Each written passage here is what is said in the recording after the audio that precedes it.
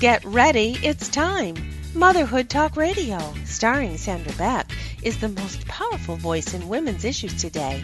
As the owner of Motherhood Incorporated, Sandra brings you inspiring, influential, and interesting resources to help you navigate everything from childcare to corporate formation.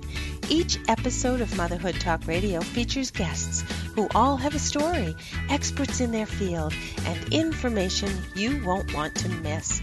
We bring you everything from the latest crafting tips to how to be sexy in your 40s.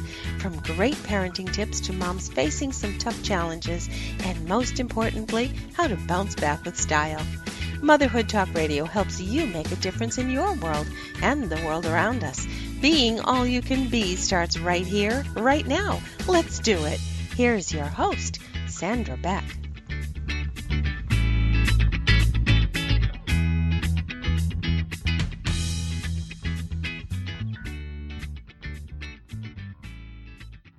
Hey everybody, this is Sandra Beck and I'm with Melissa Bates and we're going across the pond today to Australia to talk about digital use with our kids, digital detox, all these different things. And Melissa Bates is such an expert on this because the rest of us are, well, you are now, the rest of us are struggling with not only our kids' usage, but our own usage. I have to be honest, Melissa, when you take my phone away, unless I'm exhausted and falling asleep, I'm like a rabid dog.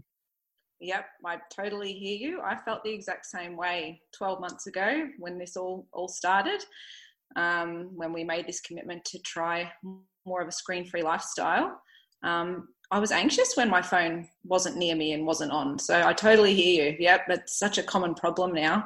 People feel that need to be constantly connected and people don't see a way out of it. But luckily we found that way. It was a challenge, but we did it. Yeah. Well, and I think, like these are, I'm going to give you my excuses because that's what they sound like to me.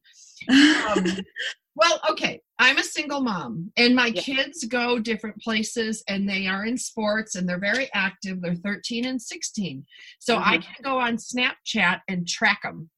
I know where they are all the time and I can go on social media and see when the bus is coming in so I can fly up to the high school and pick them up. Like sometimes I'm actually pacing the bus going up the hill. Yeah. And, they go to their dads. I want to talk to them. And boy, there's my excuses. Okay. And that's one of the problems, I think, with parents, because there's a lot of guilty feelings there. And even if you suspect that you're possibly, your children has an addiction or that you have an addiction and that you want to make changes, you kind of have to admit to yourself that you have a problem as well. And they're not easy feelings. And that's why I think, and sometimes when I talk to parents about this sort of stuff, they immediately get defensive because the thought that you have, unknowingly given something to your child and are doing something yourself that is causing behavioural problems in your child. And now some of the research is showing is actually causing changes to children's brains as they're growing in their frontal lobe. That's a really uncomfortable feeling. And so I think that's part of the problem with getting people to change their mindset about screens, that you don't want to hear that you've done something to your child, that you've given your child access to something that is potentially causing them problems, not just now, and some of that research is also coming out that, there's a long-term effect to overuse of screens and overstimulation for children's brains. And my kids are a little bit younger than yours. So they're almost 9 and almost 6. I think I feel very grateful that we were able to stumble across this earlier. I think it would be more difficult if my children were a little bit older. But it's not, I wouldn't say impossible. I've read of stories of people who have made those changes and they've ended up being positive changes. But it's also that constant need to know where your children are all of the time. We didn't have that, No. however long ago. Because we just had to be home before dark. Yeah, exactly. And, and parents say, well, that's safer. But, the reality is that this is a very safe time. I think because of the media, we have this heightened fear and heightened awareness as, oh my God, I need to know where my child is or something bad is going to happen. Right. Well, sure. That sells newspapers. That's good. Exactly. Yeah. And it's not true. It's not real. You know, the crime rates and now in terms of, you know, things that happen to children, they're very low. You hear about the big stories, but they're much lower than they used to be. But our anxiety levels are through the roof, and I think screens are part of that problem. Well, yeah, because you can't escape them. Like, here's my pet peeve. Like, I will tell you, I knew there was something wrong with me and the digital device ages 10 years ago when I used to commute I had an hour and a half commute with 2 kids in the car. I used to call it the Screaming Baby Express. I would get in my car. We would go down the LA freeway. I would drop them off at, you know, daycare and then pick them up, you know, a couple hours later after I do my work. And I did a lot of my work telecommuting in the car, and the kids they called it that black thing. It was my BlackBerry. They hated it. And sometimes they'd kick it. They would hide it, you know. So I knew there was something, but as a single mom, I rationalized, look, I got to make a living. But since then, even when I shut off my phones, and the kids actually are pretty reasonable about shutting phones off, and we'll play a game or we go out in the pool. I mean, I'm real physical, so we go to the gym and, you know, there's things, but now there's screens everywhere. You can't even pump gas without getting some sort of message, or stand in the line at the grocery store and something's blaring some message at you. Mm-hmm. Yeah. And I think, you know, and even at school, you know, use at schools, and it's ingrained in our lifestyles now. But I think for me, that was and going forward, that's even more of a reason for us at home to be low screen or no screen, because they get enough stimulation from those screens and from those messages at school. And I mean, it depends where you are, I suppose. But, you know, I feel like because we are mostly screen-free at home, they don't seem to have those really overstimulating effects from what they're exposed to in their environment day to day. So, you know, it was important for us during the screen fast. So we did a 4 to 6 week, I think it was ended up being 6-week period where we had absolutely no screens at all. I think we watched 2 movies, really low stimulation Disney movies during that time period. So during that time period, I was really, you know, because I had a child that was really overstimulated, it was really important for me, even with play dates, to make sure that when with grandparents picking up those sorts of things, that we had very little screens. But going forward, because we're so low screen at home, they don't seem to have those overstimulating effects from what they're exposed to at school. Yeah. Now, I don't know about the schools over there. Over here, my kids go to a STEM school, which is science, technology, engineering, and mathematics. And they have since they were elementary school age. The kids are on Chromebooks in the 1st grade. Yeah. Now, granted, they're not watching, you know, crazy videos and not, you know, but they're learning programming, they're learning things. And I have mixed feelings about it, because all of our homework now, I don't know how it is for you, all of our high school work is in Google Classroom. And our 8th grade, which I can, you know, say is pretty typical of a good school district, you know, where the kids have money, you know, everybody has a computer, everybody. So these good school districts, but every Google Classroom they go to get their homework. There's very paper free. They type their papers and turn them in. They fill out their homework. We use PhotoMath, and all of the classroom lectures are recorded and put on Google Classroom. So if the kid is sick or traveling or whatever, so how do you go screen free in an environment like that? Like, are you talking all screens, or are you talking like I'm just curious, how do you do that? Yeah. So, I think it depends on your child and at what stage you are at. So we were at a stage with our son, Mitchell, where we were having behavioural problems that were increasing, and addiction levels, well, not addiction levels, but addiction behaviour that was increasing. Now, what does that look like? Is that inability to sit still? Is it breaking things? Is it, naughty behaviour? Yeah, sure. We went to a psychologist, and we had a preliminary sort of early diagnosis of mild ADHD. Right. But it didn't fit in with ADHD. He wasn't having trouble paying attention, or he wasn't falling behind at school. So it didn't really fit the mold for us. And the interventions that were suggested to us weren't working. Okay. And that's when we stumbled across the book and read the book and thought, well, this is worth trying. It's free. It's not going to, cost anything. What was that book? I'll show it to you. I've got it here. I'm prepared. So it's Reset Your Child's Brain. So it's by a psychiatrist in the US, Victoria L. Dunkley, MD. And she's written a book about what she calls electronic screen syndrome. And what she says about it is that there's a lot of kids now being diagnosed with ADHD, and there's a lot of kids with bipolar disorder and autism spectrum disorder, and having a society saturated in screens, having these kids exposed to screens all of the time is making them worse. Now it's really interesting. So that's. I mean, intuitively, as a mother, doesn't that just make sense? Like, like looking at your kids. I have boys. I don't know if you have boys or girls, but one of each. Yeah. Right. I can look at them, and if they've played, I can always tell when they've, because as a single mom, I can't monitor them all the time, but I can tell you just by the dinner conversation what they did afternoon. If they played like GTA 5 or, doing stuff like that, they're horsing around, wrestling, fighting, angry, all these things. If they did homework that afternoon, different kids. And that's because when they're playing those games, or when they're exposed to those screens, and whether it's YouTube, even watching people play games on YouTube, sure, they're using their brain is stressed, and they're using the flight or fight part of their brain.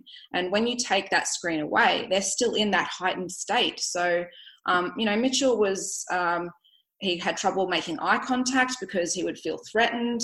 He would hit and punch me if I asked him to take the device away. Sure. He was losing interest in other things. All he was interested in was watching Netflix and, playing on his DS. And we were restricting his screen time. He didn't have unlimited access to screens, but he was extremely sensitive to it. And I suspect a lot of children are in that same boat and being diagnosed and treated for things. And there's this really simple, easy, free intervention that you can try. And it does seem really daunting, but it's changed our lives for the better. I can't imagine. It's been 12 months now. I looked up the date the other day. So it's been 12 months since we decided to go screen free, and our whole family's lives have been turned around. And, and it's our family, but it's also our inner circle that they've seen the changes in our kids, and it's slowly sort of people are like, wow, you can do that? I had no idea that you could just not watch TV at home. And there's there's so many additional things that I've seen with my kids. Thankfully, we've had to go video game free for both of them because their homework loads are so high. They can't get their stuff done without, there's just no more time. And then I have them stuck in athletics after school. Like, there isn't room, you know what I mean? Like, as a single mom, I'm not letting them sit home and play these things. In the summers, though, I do have additional behavior problems, but I can tell you, one of the therapists that I work with as a client, he is a physical therapist. I work on his website, and he was telling me he has kids coming in now with shortened tendons in their hands because of the digital device use, whether it's, on their phone or on some of these handheld games. I mean, that's insane. It is. And eye, permanent eye problems as well from focusing on something, so close to your face. I mean, we're not talking about short-term, annoyances here. We're talking about serious long-term life-changing effects. Neck and head injuries, the kyphotic, I can tell because I'm a cyclist instructor, like an indoor cyclist at the gym. And I can always tell, and I'm 50, so I'm not young, but I'm in there with girls half my age that take my class, and they are so hunched over, even before they get on the bikes. Like, we're hunched over to hold the handles, but they're from that. I can see their back, their neck, the curvature of their spine is all leaned over because of phone and device use. Yeah, and you can see how multifaceted this is. It's not just the effects on posture, it's the effects on the eyes, it's the effects on the brain, it's the effects on even their hormone levels, from sitting all of the time and not being physically active. So it's, there's lots and lots of ways that screens are bad for us, and really no real researched positive ways that they're good for us. I mean, they connect us socially, I suppose, but there are some benefits. Like, I look at, like some of the social media, it's nice. I can see my family around the world, totally. And you can, there's some positives, but the one thing that I also think about, and I'd love you to weigh in on this, is one of the things, I was an athlete. Okay. I was a college athlete. I was an undergrad athlete. I was an athlete in high school. And one of the things that our coaches had us do was to positively visualize the meet, the match, whatever we were going to do. Mm-hmm. So we would spend a lot of time in this imaginary arena. And I know like Tiger Woods does it, all this visualization.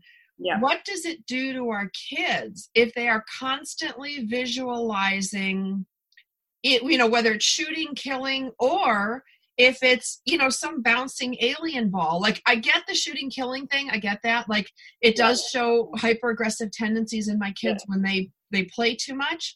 And it does die down when they're not playing. But these other things, like the fantasy role play games, things like that, like, what does that do for us long term? Because physiologically, our bodies don't know the difference whether we're pretending in our brain or having an actual reality. So does that mean we're raising a generation of kids with post-traumatic stress from war video games?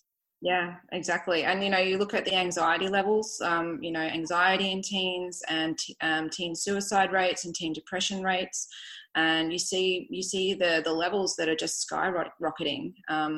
And you have to wonder, is it because we've created this situation where our kids are being exposed to these, being exposed to these fantasy worlds, and sure, they're being social in the game and they're connecting with people on social media, building, yeah, exactly. But it's a huge problem. I think we can see it now.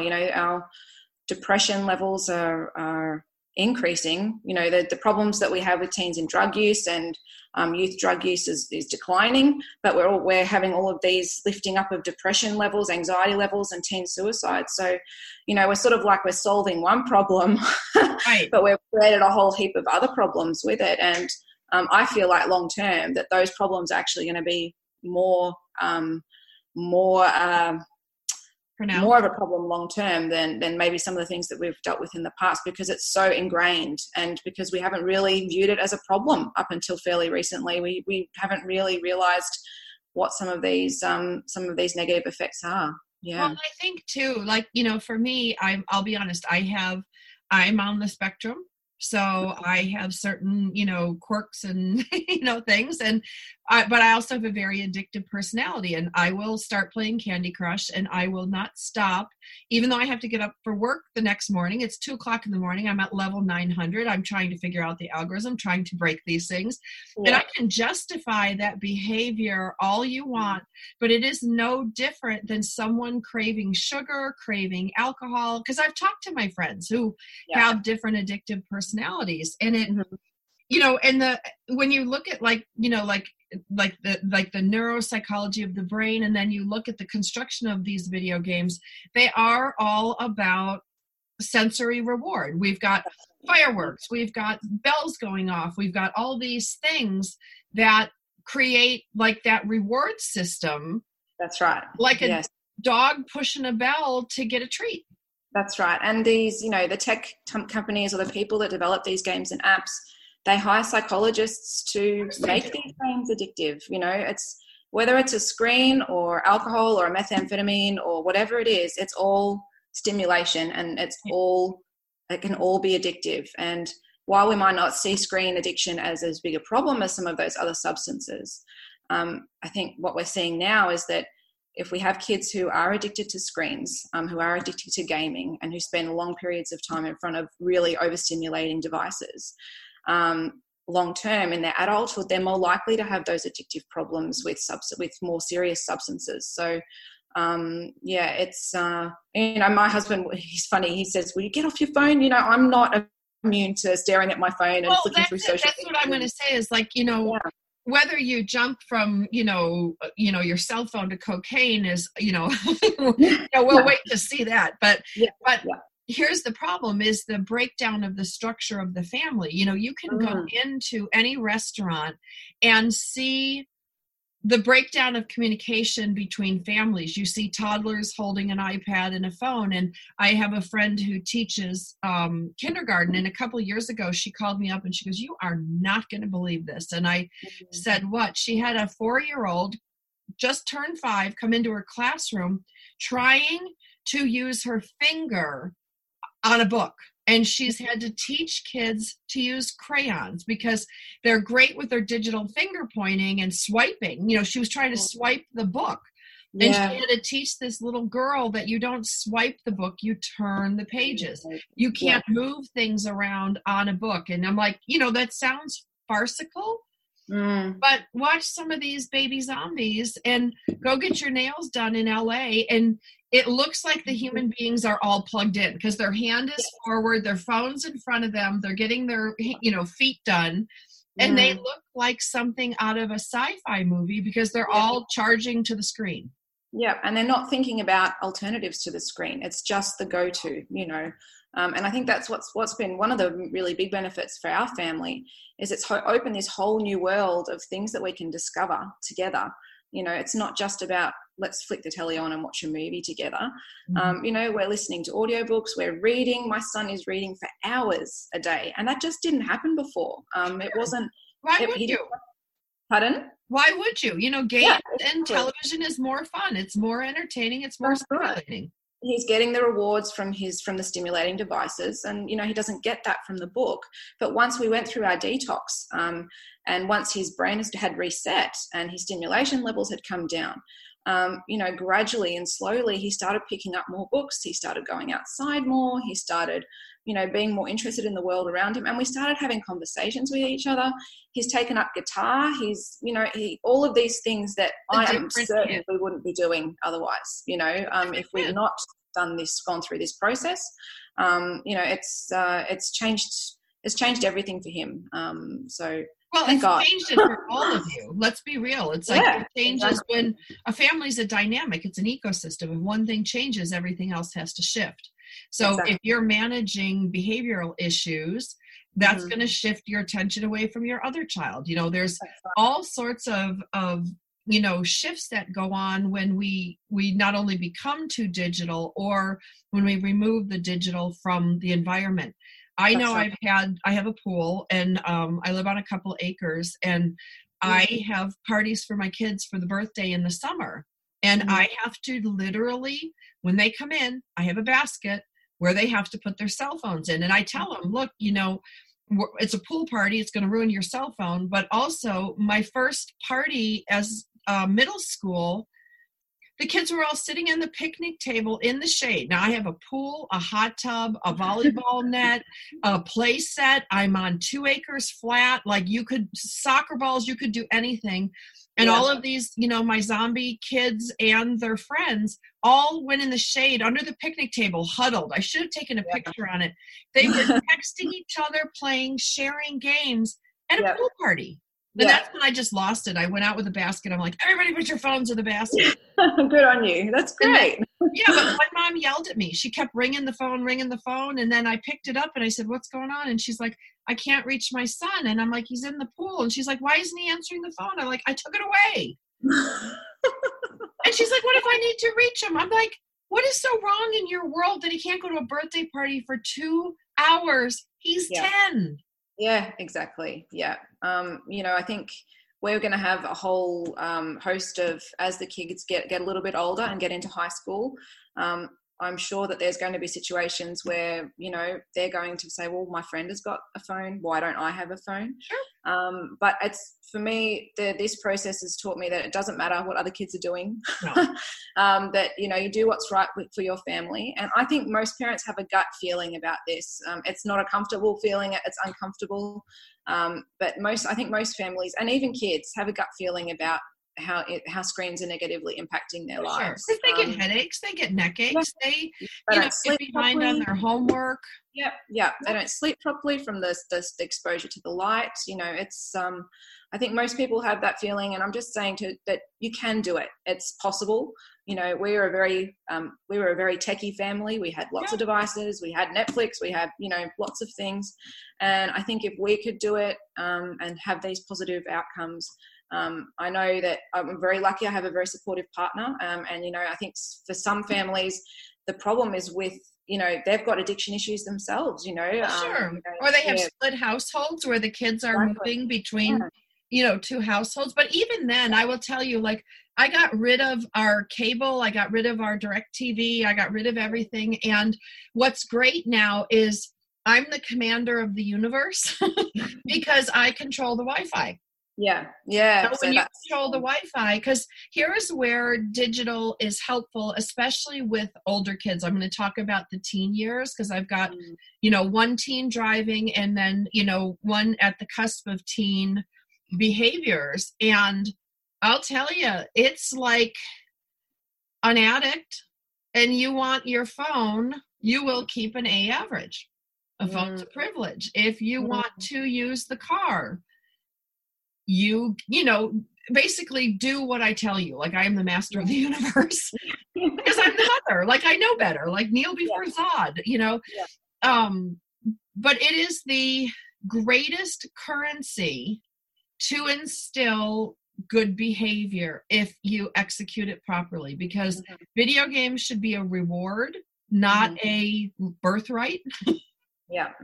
And so I think it's one of those things where, if used in moderation, like you talked about your family behaviors, you can watch a movie on Netflix. Yes. But you can also do 50 other things. Like it's not the only thing. And I think that's where you're really getting with this stuff. It's not that tech is bad or movies are bad, but the rate at which we consume them, because you watch these kids with their birthdays. I need this game. I need this game. I need the next game. I need the next game. The next game. And tell me, game producing companies don't recognize this in kids. It's a multi-billion dollar industry. Yeah, they don't have a vested interest. It's not in their interest for us to realize, how addictive these games are. Sure. They make money. They make money from these games. The more we play them, the more money they make. Sure. Yeah, they don't care really. No. I don't think they care. But I can see my kid, and I really, and what you were saying about about using it as a reward, I feel that's something we will be able to do down the track. At the moment, even with very low levels, we've experimented a little bit with little low levels of Minecraft or Roblox. When I say low levels, I mean like 20 or 30 minutes. If he has any more than that, it's a problem straight away. Right. I mean, even when my kids were smaller, and we used to have a Wii because we were the Wii generation.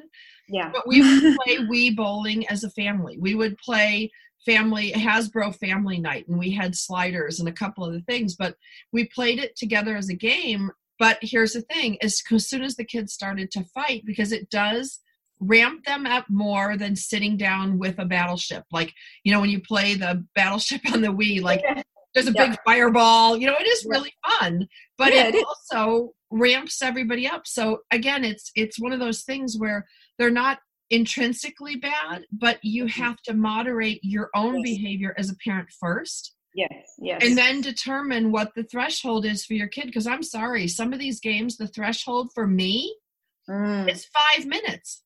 Some of these games, they're the ones you swipe really fast, and it's like the faster and faster and faster you go, and I try to get really fast, and the kids will watch me, and they're like, and I'm like, stop it. And they're like, Mom, chill. Yeah.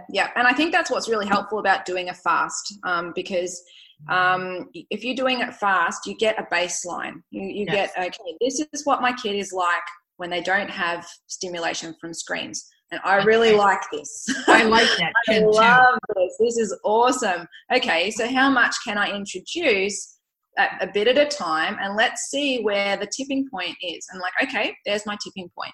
That's how much we can have now. We'll try again in a couple months' time. Well, and that's only if, I'm going to put a big caveat in here. That's only if we didn't have a long day at school, if we didn't have a big project last night, if we didn't have a good night's sleep. It's not just the duration, because sometimes in the summer my kids could play an hour, but not in the school year, not during soccer season. You've got to know your kid. And I think that's the big thing, is you got to know your kid. period. Exactly. Yeah. And I have one kid that has, we have a daughter as well who's turning 6 soon, and she doesn't have the same overstimulating issues as my son Mitchell. Mm-hmm. I mean, we can't have different rules for different kids. We have one rule for the whole family. It's not fair otherwise. But, she has the benefits of being, mostly screen-free as well. But, she's a different kid and she has different tolerance levels. Because she didn't play 5 hours of video games. I mean, let's be honest. I mean, this is, yeah.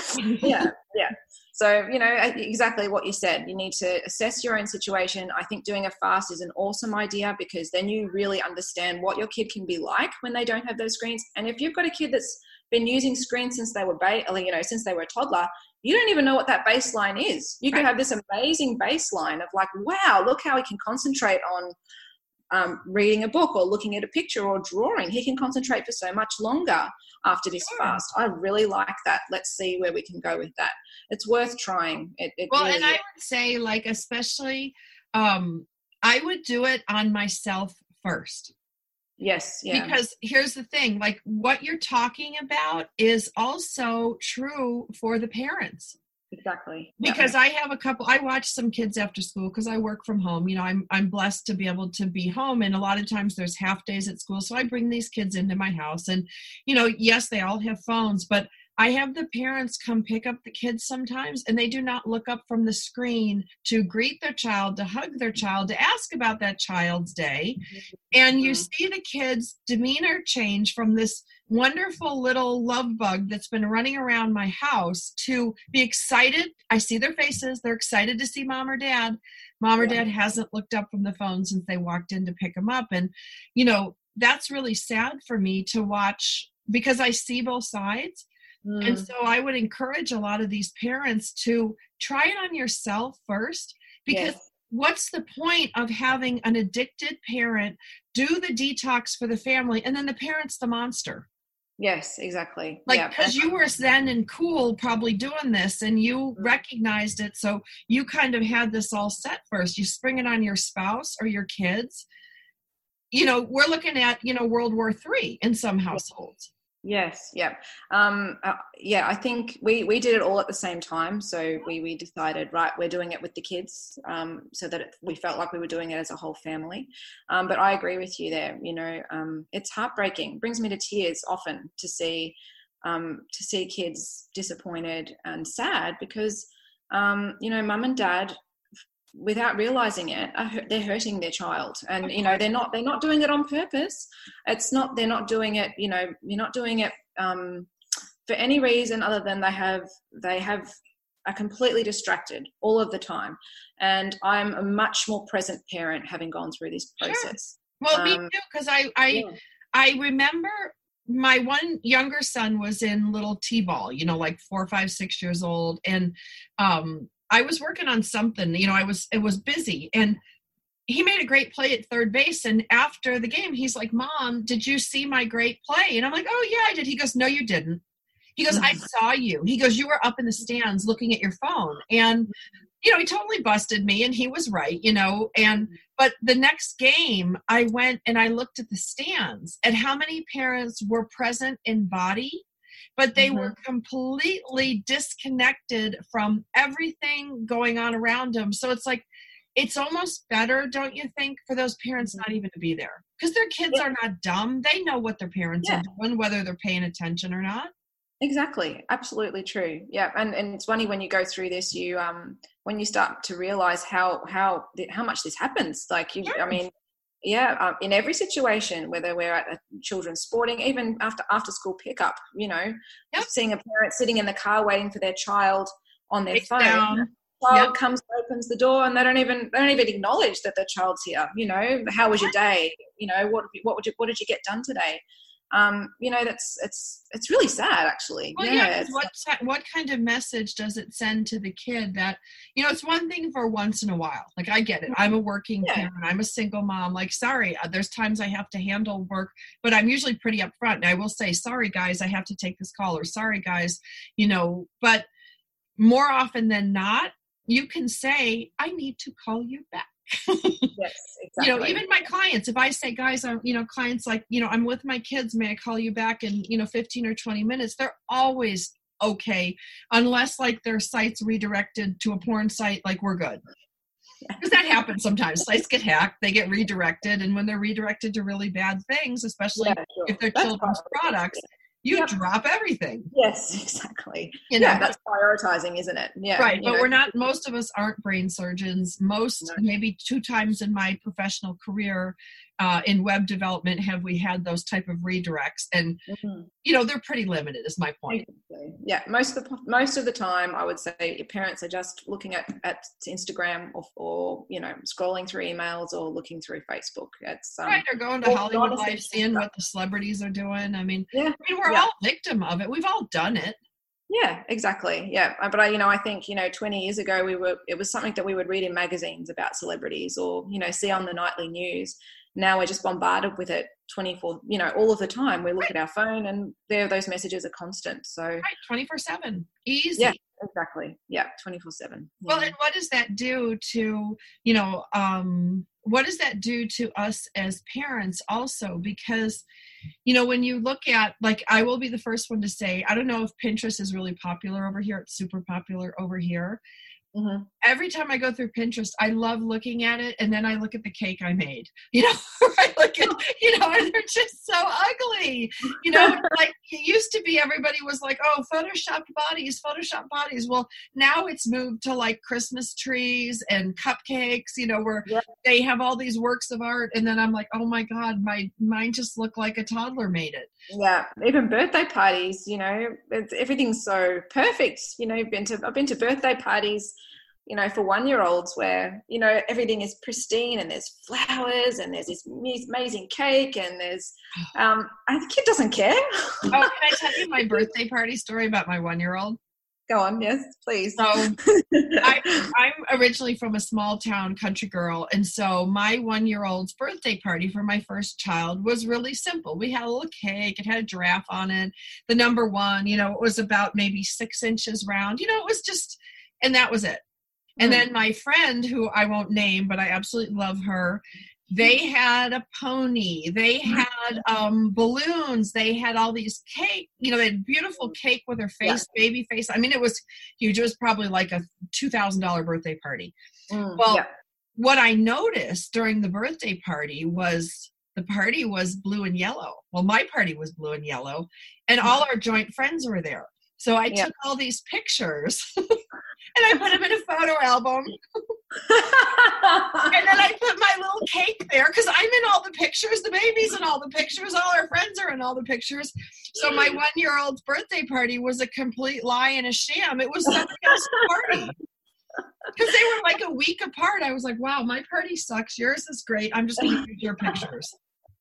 Well, I think, it's funny we talk about those parties and, wanting everything to be perfect. It feeds back into, Pinterest and social media and Facebook, all of those sorts of things. I've changed completely in the last 12 months from being a parent that felt like I needed everything to be perfect all of the time, completely in control, which was feeding into which was my screen addiction, where I was sitting, to now being like, what, my house is untidy and the birthday cake, I've messed it up, but you'll love it anyway. Or, do you know what I mean? Just bringing everything back to simple. Reality. A whole family baseline, back to calm, not all of the time. Don't get me wrong. But to reality. Yeah, exactly. Like even when I logged on to do tonight's show, the first thing I saw was your nice clean house in the backdrop. And then I look and I've got all my, I'm doing this from my studio. So I've got papers all over, I've got work. I'm a real working mom who literally came from teaching a spin class. And then I'm like, oh crap, look at her house. It's perfect. And then so tell everybody what you did. I picked up my laptop and I turned it on a different angle and I showed Sandra the entire huge mess on my dining table. Oh, and I fell in love with you at that moment. Including breakfast dishes from this morning because it's still the morning over here. So no, it's all and you want to present your best yourself. Sure. I very rarely wear makeup, but I'm wearing makeup this morning. But it's my house is a mess, but my kids are happier, calmer. They talk to me more. I talk to them more. So it's just, it's prioritizing. It's figuring out what's really important and, calm, relaxed, open conversations with my kids, spending quality time with them, looking at them when I'm talking to them, feeling proud of them, being interested in their day. That is much, much more important than having a perfect house, and much more important than what's on my Facebook feed. So, well, right. And I liken that to just our meeting today through a common friend for today's show. Yeah. Like if you had showed up, like you do look very nice with your makeup on, very pretty, neat and clean, Ivory girl. You have a nice white shirt on, and you've got flowers in the background. So I'm like, wow. And then I was like, oh my God. So I actually felt a little bit intimidated because I'm like a train wreck coming from the gym. Oh, no. But then you show me your little mess, and then I'm like, oh, well, I'm a mess too. We're just two moms doing the best we can. And all of a sudden, like, we will be friends. Like, yeah, exactly. We're friends because of the mess, not because of the perfect. Yeah, exactly. I've got a shirt on, but I've got yoga pants and sneakers on. But look at that. I mean, you try to put your best foot forward, and you try to put your best front on. You want to show respect to the other people too, and things like that. But at the end of the day, what creates fellowship, what creates relationships is the reality aspect of it. That's right. Exactly. Yeah, that's, and digital and screen is fantasy. Let's be honest. Yeah. It's not reality. Yeah. You're looking at someone's Facebook page, and you see all these amazing photos of all the amazing things that they do. And the places that they go, and they look amazing, and they've got this filter, and you feel bad about yourself. You think, God, why can't I be like that? But you are seeing this tiny, 5 or 10% window of what they see as the best version of themselves, and the rest of that 90% is what you don't see, and that's what's real. So that's where those face-to-face, this is great. This is one of the amazing things about technology, is that I can see you and I can talk to you, and, and that's fantastic. But those real face-to-face relationships and communication, that's what develops us as a whole person. And that's what is good for our soul and our spirit. I don't know whether you believe in soul and spirit, but, I think that's what makes us whole. And, a lot of people are missing out on that because they're so focused on these tiny 5-10% windows that people present. I think it's even smaller than that, because one of my favorite things to do is take my kids to movie night in the park. We have a big park, and they play a movie. Everybody sits out on blankets. It's Southern California, so the weather is always nice. And always, never fails, there's always a couple in front of me, because I'm single, lugging my own stuff with my kids. There's a married couple in front of me, and then I feel bad, and then they start to fight. And then the kids are crying, and the dad's like, come on, hurry up. And the little one drops something. The mom's like, pick it up. And then they take out their phone, and they go, okay, everybody get over here for a picture. And then for that split second, they're like, cheese. Yeah. And then they go back to fighting. And then by the end of the movie night, the parents aren't talking to each other. They're on other sides of the blanket. The kids are asleep, and usually the dog throws up. I mean, that's like the real part of it. But all we see is that little snapshot. Yeah, exactly. Yeah, I'm a Pilates instructor, so it was funny. I was having this conversation through that mutual friend you were talking about before.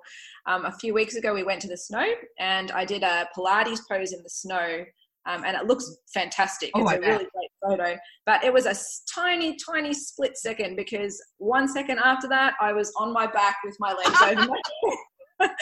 The snow was slippery. I couldn't hold that position. Sure. Luckily, I had a very experienced photographer for our husband who was able to capture that moment, but I posted it on my business Facebook page, and everyone said, wow, that's amazing. But it's not real. It's great. It gets engagement. It helps develop my business, but it's not real. No. Well, it is real for a moment in time. Exactly. But It's not your baseline. Like, it's not like everybody can look like, sometimes, like, when I do work and they put makeup on me and they curl my hair and they smooth everything, I look like a rockin' 25-year-old. And then I show up in person, and people are like, oh my God, she's the Crypt Keeper. I mean, but for that moment in time, I looked like that. But I don't look like that every day when I wake up. You know what I mean? Like, that's the thing. That's the image that people hold in their minds. And that's the falseness of it, because it's really just a moment in time. It's not you every day. Yes, exactly. And that's what that scrolling Instagram and Facebook.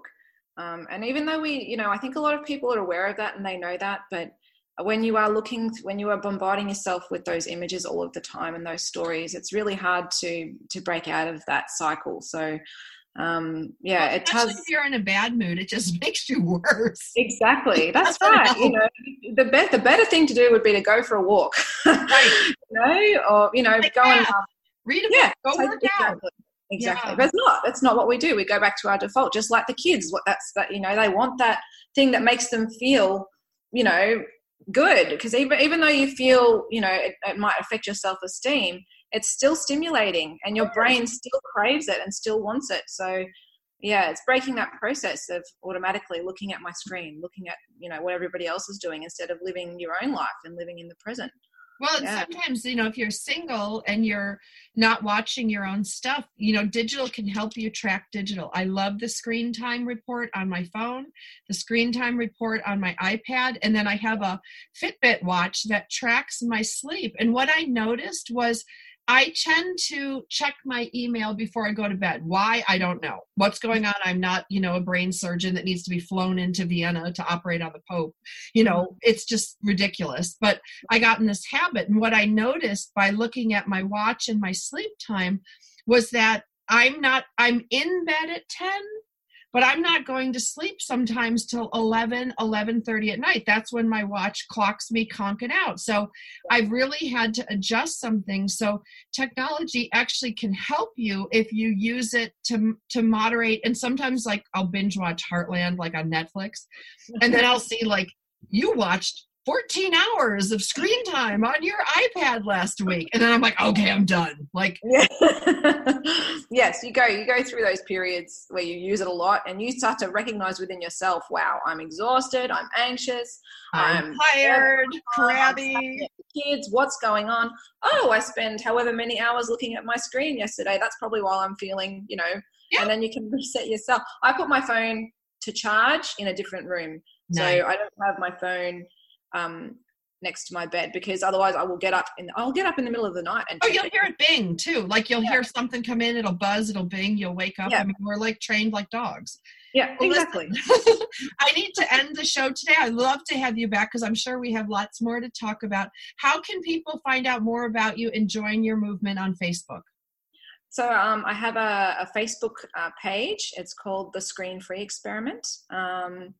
So if you search for that on Facebook, you'll be able to find it.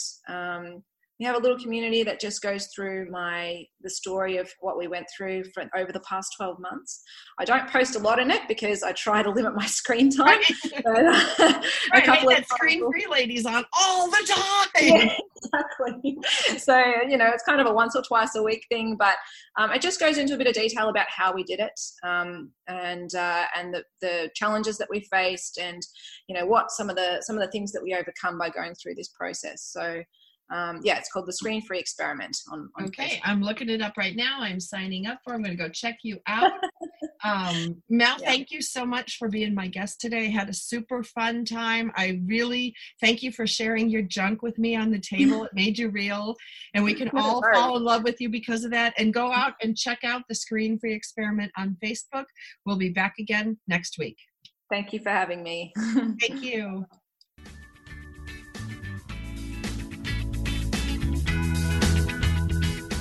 Thanks for being with us today on Motherhood Talk Radio, starring Sandra Beck.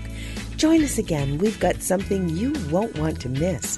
Motherhood Talk Radio is a production of Beck Multimedia.